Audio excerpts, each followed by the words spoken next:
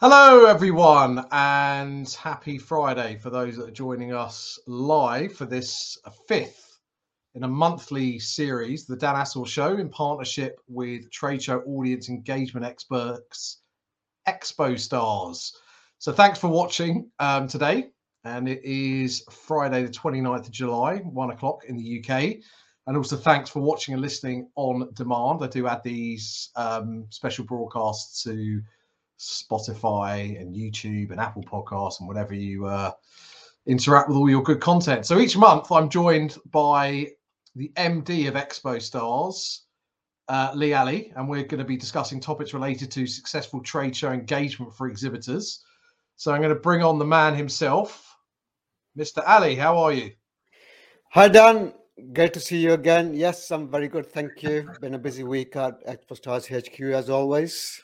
As always, you can tell us all about it in a minute. I'm sure that's very exciting. So I should say that if you have any comments, if you are watching live on this relatively sunny afternoon, I don't know what it's like up north, but in North London it's quite nice. Then please put them in the comments, in the LinkedIn comments section, and we will do our best to answer them. So, Lee, you were in Las Vegas before we get into talk about what we're going to talk about today last month. And it wasn't you on a jolly. Well, I'm sure there was a little bit of that going on. What were you doing? You went to Exhibitors Live, I think. Tell us about that.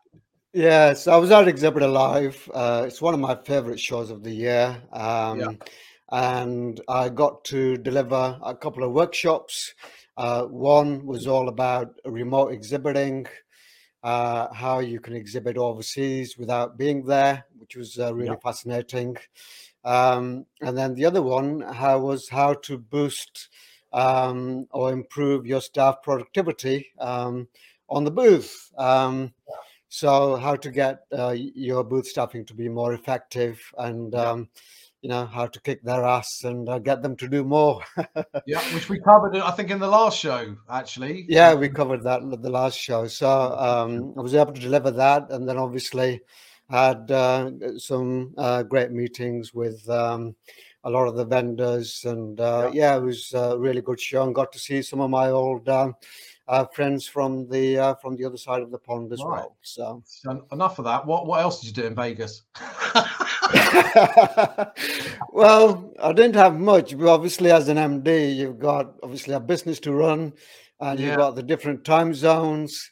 And because I'd actually been to Malaysia and Indonesia a couple of weeks beforehand as well, I didn't even know what time zone I was in. So it was kind of a crazy week. You are such a jet setter. And I've actually got someone that you met in Vegas who's just commented. Yeah. Bob Oku. Good morning from Los Angeles. He met Lee in Vegas. Yes. So yes. Bob, I think we should have Bob on to actually tell us the real story of what the two of you got up to in Vegas, which is possibly more exciting than what we're going to talk about. I don't know. Yeah. Bob actually gave me the best thing that I actually got from the show. And his is a very interesting product, and he does business cards that can double up as a cleaner for your screens, for your mobile screen or for your laptop screens. So very interesting concept. And I'm going to do a post on that. Business. What's it called? What's the product called, you know, or not? Or Bob will tell us. Bob will tell you, I'm sure he will. He can do a better job than I can. Right, we're going to move on. We're going to move on from your business stroke personal travels, and we're going to talk about trade show engagement optimization, or as you have coined, TEO. Now, for the people that didn't listen to the first 4 episodes, God knows what they were doing. Can you bring to life what TEO means, and can you go through, because you've got 5 pillars, of which we're going to talk about the 5th today. Yeah. Just bring that to life again, please. Yeah, so TEO is a framework that I've developed looking at the key pillars that allow exhibitors to achieve trade show success. So the first one is aligning the strategy with the exhibition planning. So looking at your business growth strategy and how exhibitions fits into that, and Then the second one is looking at your customer journey, your attendee journey. How does that look like from saying hello all the way to signing on the dotted line as a customer? The third element is looking at selecting the right people for your booth and upskilling them in terms of engaging with the attendees, doing the product demonstrations, and obviously collecting the right information. And then obviously you've got your key performance indicators, your KPI measurement. So what are the key things that you need to measure to determine whether the show was a success or a failure? And then obviously you've got your follow-up process, which we're going to talk about today, looking at, what do you do after, you've taken down all of the stand and you walk away and go back to your office. So I know what most people do. Most people go to the pub, but that's not part of your strategy. Actually, it could be. I don't know. Well, maybe that's one of these. If you've had a look at your KPIs, you could always go to the pub and bury your head in the sand or in the beer. Or if you're on the beach, you could do it literally. So listen, we digress. Yeah. We have a few people watching, so say hello everyone that's watching. It'd be nice. And for those that were listening at the beginning, Bob's company is, I can't even pronounce it, Fiber Cards, yes. Fiber. Yeah. Thank you, Bob. Good plug there. Right, so we're going to talk about the fifth pillar, the follow-up process after the exhibition. Yeah. And we've all seen stats flying around about the amount of leads that people get and the ones that aren't followed up. And it's, those people that like exhibitions possibly say the stats are quite good, and those that run it say they're good, and others say they're not good. Talk to me about the disinformation that might be out in the market about lead follow-up, or as Donald Trump might say, fake news. Yeah, it is. There's this statistic that is out that is commonly used everywhere, and that is that between 70 to 80% of leads are never followed up after a trade show. And I, as a preparation for this talk today, I did some research looking at where this statistic actually came from. And I actually found an article from my good friend Travis Stanton, who's the publisher of Exhibitor magazine. And he did an article back in 2010 that actually looked at this myth. And the statistic is commonly attributed to CEIR, which is the Center for Exhibition Industry Research. But in this article, Travis mentions that when he approached CEIR to ask them about this research, they didn't actually know anything about it. So, what's the phrase? Lies, and damn statistics. I think Disraeli said. Damn statistics and all that. Yeah. So in this article, what he did was they actually did some research, which was sponsored by a company called Lynch Exhibits and Infomed Corp. And they actually tested this myth. But what they found was that less than 70% of companies have actually any formalized plan or process to actually follow up leads. Okay. And there isn't really, I couldn't find anywhere where it statistically proves that 70 or 80% of leads are actually not followed up. So I think a better statistic is to look at how many companies actually follow up after the first email to thank people for coming onto the show. Okay. I think with the onset, all of this fantastic software that we have, like HubSpot, like Captello, like all the other lead capture software, it's so easy now to capture the lead and send that thank you email straight away. But I think what would be interesting is if anyone wants to do some research out there, is to look at how many touch points do people give up after the event, after the initial contact. So I know from my own personal experience when I've done exhibitions that we've sent out the thank you email. And then it's been quite challenging because to come back and then you get back to, in terms of catching up with your day-to-day work, it can be quite difficult to actually start making those calls and so on. So Yeah. I think that is probably a better yardstick to measure the follow-up process Yeah. by.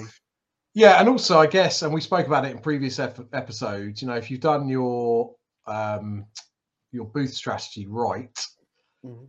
and you've captured the right leads rather than just scanning everyone's badges, it's Yeah, even more important to follow up because hopefully they're proper prospects, right? Because you've actually yeah, gone through absolutely, yeah, the proper process. Now, talk about the key stages of the follow-up process. You just referenced there, you send an email.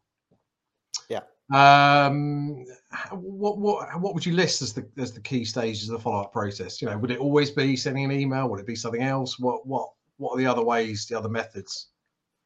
I think the process starts actually at the show when you actually collect the data. Okay. And the first step is to actually ask the prospect how they actually want to be followed up. I think that is quite key Makes sense. because then you're getting their permission and you're bridging that gap then between that conversation and the conversation that's going to follow after the event. And you're also setting the expectation that you are going to follow up with some information. So I think that's quite key.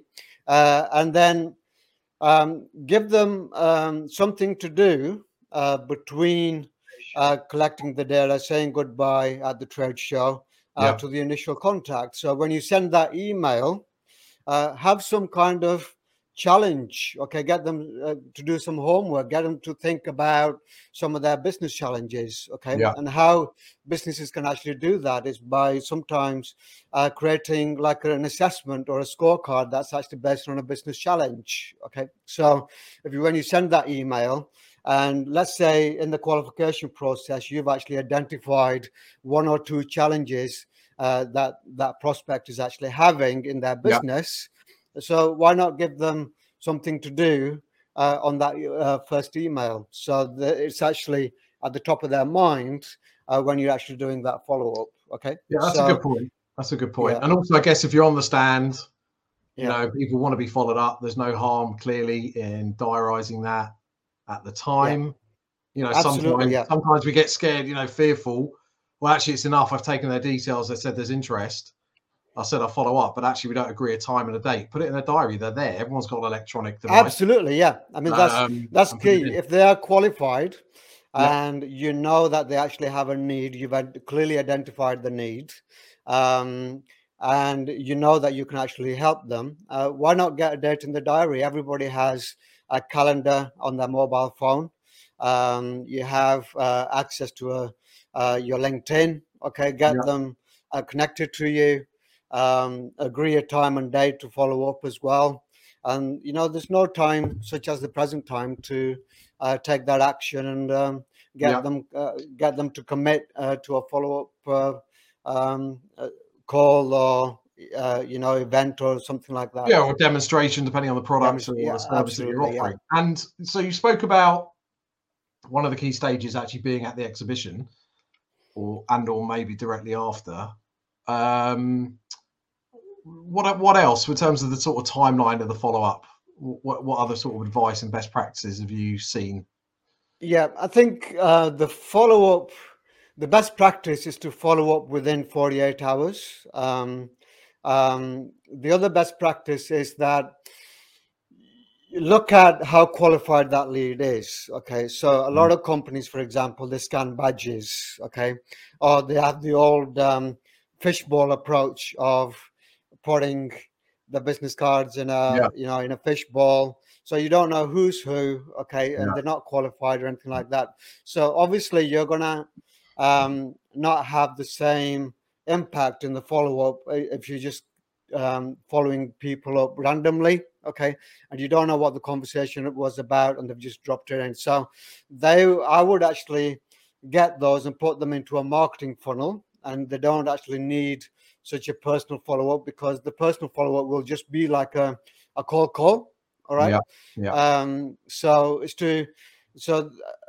a key thing that all business need to do is identify what are the best sales qualified leads and what are the marketing qualified leads, and actually segment Okay. the two after the event. Okay, Yeah. because both of them will need different approaches and different kinds of follow-up as well. Can you, for those that aren't initiated in this area, could you explain the difference between a sales and a marketing qualified lead? That's a big mug you've got there. That almost It covers is. his It is. It is. Thanks to the team at Expo Stars. That was my Yeah, birthday present. yeah. Yeah. Not that you're a bit narcissistic that you've got a mug that No, says no, cloth, absolutely not. which covers your No. face. Oh yeah. Yeah. Can you explain the differences between sales and marketing qualified Yeah. lead? So a sales qualified lead is something where you've identified that they are the decision maker, they have the authority to make the decision, they have a need, okay, and there's a time frame as well. It's called the BANT system. I think it was coined by IBM back in the 70s. Right. So it's buying authority, needs, and time frames. Once you've got those information, once you've got those details, they become a sales qualified lead because you've identified that they're a real prospect that you can actually have an opportunity to do business with or to pitch to. And then a marketing qualified lead is someone who's expressed an interest in receiving maybe a PDF, Yeah. an ebook, or they've just left their details, Sure. for the newsletter or something like that. So that is a marketing qualified lead. So, and that usually is what typically the websites or a lot of the web-based companies actually use. Okay, marketing qualified leads. Yes, That if you're term is downloading yeah, a white paper or another piece of yeah, content, absolutely, yeah, yeah, they haven't actually expressed an interest in the product, but they've come to the website. yeah, You've got a yeah, thought leadership piece, and yeah, then that will, yeah, okay. So that's yeah, yeah, for those that aren't aware, that's the yeah, difference. yeah. So if Cool. somebody leaves a card in a fishbowl to win a competition, that's not a sales qualified lead. That's what I would call a marketing qualified lead. Sure, makes sense. And you mentioned the scorecard before, or Yeah, they score their leads from sort of warm to cold. yeah. And is that something that who would be responsible for doing that? Do you think, sort of afterwards?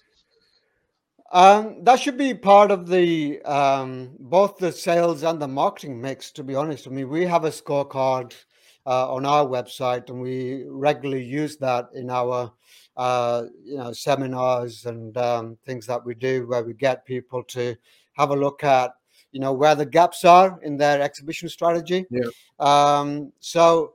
And that can be used in the email follow-up. That should be, a staple. If you're a service-based business, that should be a staple on your website and also as part of your marketing collateral. But the salespeople can also use it as a diagnostic tool, okay, before they actually set up the meeting. So if you know that okay, you have a meeting coming up, to save time, having to go through like a Spanish Inquisition type process, why not send them an assessment before the meeting? So you've collected all of the data before you actually meet them, and then you're prepared. You've got all of the key points that you need to be able to focus on in your meeting. sure. Thank you. I should say, if anything else is watching, please let us know where you're watching from, and if you have any questions for Lee or even myself, we'll try and answer them. Okay, so you've left the show, and you've got a bunch of leads. Some you've agreed to speak to. What can you be doing to bridge the gap between the end of the exhibition and the follow-up process? I think, yeah, planting seeds. So, like I said, the scorecard is one such tool. Okay. And then obviously there's other really neat little things that you can do. I mean, if you have a really hot lead, send them a personal handwritten note thanking them for the meeting. Surprise them. Okay, maybe instead of giving something like a giveaway at the booth, send it in the post. Yeah. So there's lots and lots of different ways where you can put a personal touch in the thing. Invite them to an event. Okay, invite them to maybe a seminar or webinar. And the key thing I'm trying to say here is that keep your company at the top of the mind after the event. Okay, so Yeah. you've created an experience at the booth.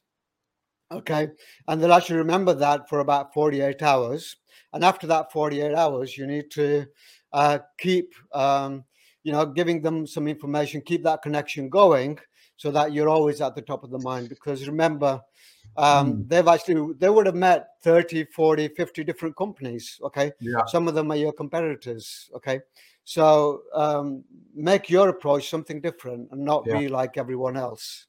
I think also it's important if you've got a company that exhibits, never mind the delegates going to multiple Yeah, shows, yeah, the company that exhibits, especially there are certain time frames where there are lots and lots of trade shows, right? So yeah, you might be going from one trade to another yourself. So having a process yeah, where you're getting those leads into a proper management tool, having a yeah, pipeline to follow up before the next one, because before you know it, you'll have leads on top of leads on top of leads, yeah, yeah. and they can easily just sort of disappear. So we've all been to shows where either we're exhibitors or we're talking to exhibitors. We're a delegate, and we might have had a great conversation on the booth, but then you're grinning. But then, like, I've been we haven't got. there. Let's say I approached Lee. You approached. You had a booth. I stumbled across you. I really wanted to use your services. We spoke for hours. You thought I was going to be your best ever client, and then I sort of disappeared afterwards. Why do you think that happens? Yeah, this frequently happens at Yeah. international exhibitions, actually, Okay. because people want to be polite and they want to have a conversation with you. And I've experienced this personally, where we had an event in Dubai and we had a great conversation with this person, and we even got them to commit to a meeting straight away.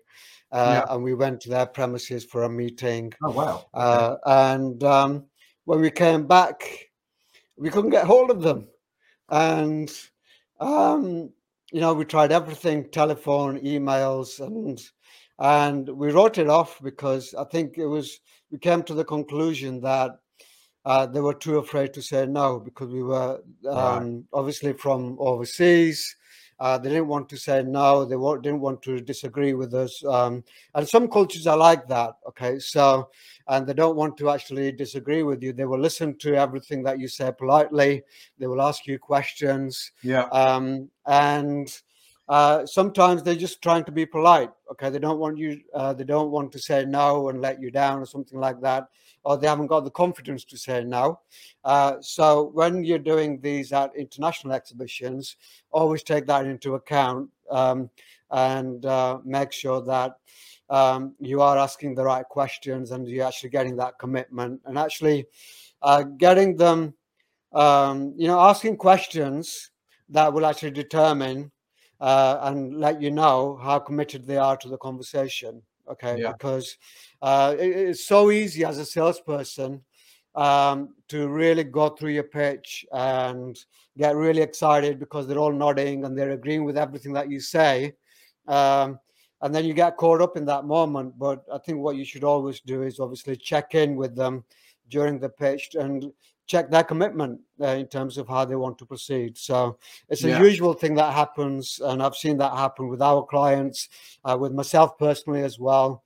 So it's just a case of asking better questions and getting commitment from them during the conversation. Yeah. I think the term is called ghosting. We've all, Yeah, ghosting, we've all been definitely. ghosted, haven't we? Where seemingly everything's going well, and then it sort of Mm, disappears. Can also mm. happen in our personal lives. Yeah, it's nothing um, personal. Yeah, no, well, that's the other thing. It's actually not to take it yeah, personally, isn't it? Because yeah, absolutely. Yeah. sales can be an emotional thing. Um, we spoke about sales and marketing qualified leads. Does that mean that both departments should hold accountability, do you think, of the follow-up process? And also, if we talk about when do you think we should plan it, is it a collaborative effort beforehand, before you go on site to exhibit? Absolutely, yeah, it's definitely. I think both departments need to take accountability for both sets of leads, and there needs to be one authority on who takes ownership of the whole follow-up process, whether it's both marketing qualified leads and sales qualified leads. There should be someone with an oversight to drive through and get the momentum, because it's so easy, as you probably know, Dan, to lose that momentum, because you come Every back. day, Lee, every day. Yeah. Absolutely. So it's so easy to lose momentum, but if you actually have someone responsible to actually to oversee the whole of the follow-up process, then they can be in a position to drive through, ask people where they're up to in that stage, keep an eye on the metrics, and that's quite important. But I think it's very important that marketing and sales not work in silos and actually work together to actually make it a seamless process in terms of the follow-up. Because if one department is doing one thing and sales is doing something else and they're not talking to each other, that's where you're going to have a complete breakdown and nobody will actually know what's actually happening, and all the leads will go into a black hole, which is commonly what actually happens with a lot of businesses. So do you as Expo Stars, do you yourselves work with exhibitors after the exhibition on these sort of things, tactics that they can be implementing? Yeah, we give them advice. We don't do the legwork for them. No, of course. I mean, like on strategies to follow up. So, yeah, absolutely. So as part of the TEO framework, what they get is a complete start to finish journey from looking at how exhibitions align with their business growth strategy, all the way to actually planning the follow-up process and signing on the dotted line. So we look at, what are the 4 or 5 touch points after the event, the key touch points, okay? And then obviously we look at ways how we can actually implement that in their CRM systems, so that they can actually identify what the conversion rates are, so that there is always learning to be actually had. So if they do one event next month, for example, and they look at the metrics 6 months later, then they can actually see that, a lot of the leads dropped off after the discovery call. So then what we can do is look at why was that, okay? So, and that's how you actually improve your exhibiting processes, by looking at, where the gaps were, where the fallouts were, and where where the success was. So if you're doing something really well, so you emphasize that more at your next event. And if you did something really badly and you found that after the event, the salespeople weren't doing their job, then obviously you need to change that. Makes sense. And so what else have you got coming up? We've sadly reached the end. And what else have you got coming up for Expo Stars? What tell us your plans for the next half of the year? Yeah, so we've got a lot of, it's been great that the exhibition industry has rebounded so well. So we've had a record Q2 with lots and lots of bookings. Q3 is picking up. So we've got several orders for Bauma in Munich, which is a fantastic 7-day event, which is great. Then we've got that event on? What's it on? Sorry, what's Bauma is one of the leading machinery events, so like power plant machinery and all of this. So, and it's one of the big ones, like a 7-day show as well, which is quite long for a trade show. But in Germany they love their trade shows. So so good for you. That's a good one. And then all the pharmaceutical shows are coming back as well, which is great to see. So we're taking bookings for ESC, Eurotina, all of these conferences as well. Amazing. So if you want to reach Lee, then head to expostars.com or follow Lee on LinkedIn. And I'm sure he'll be happy to provide you with some advice as to how you should best exhibit at these fantastic international shows. So thanks everyone watching live and on demand. This was Dan Assor and Lee Ali, special broadcast about successful trade show engagement for exhibitors. Check out the socials for more episodes. Head to expostars.com and danassel.com for lots of other content. Thank you, Dan. Bye, everyone. Thank you.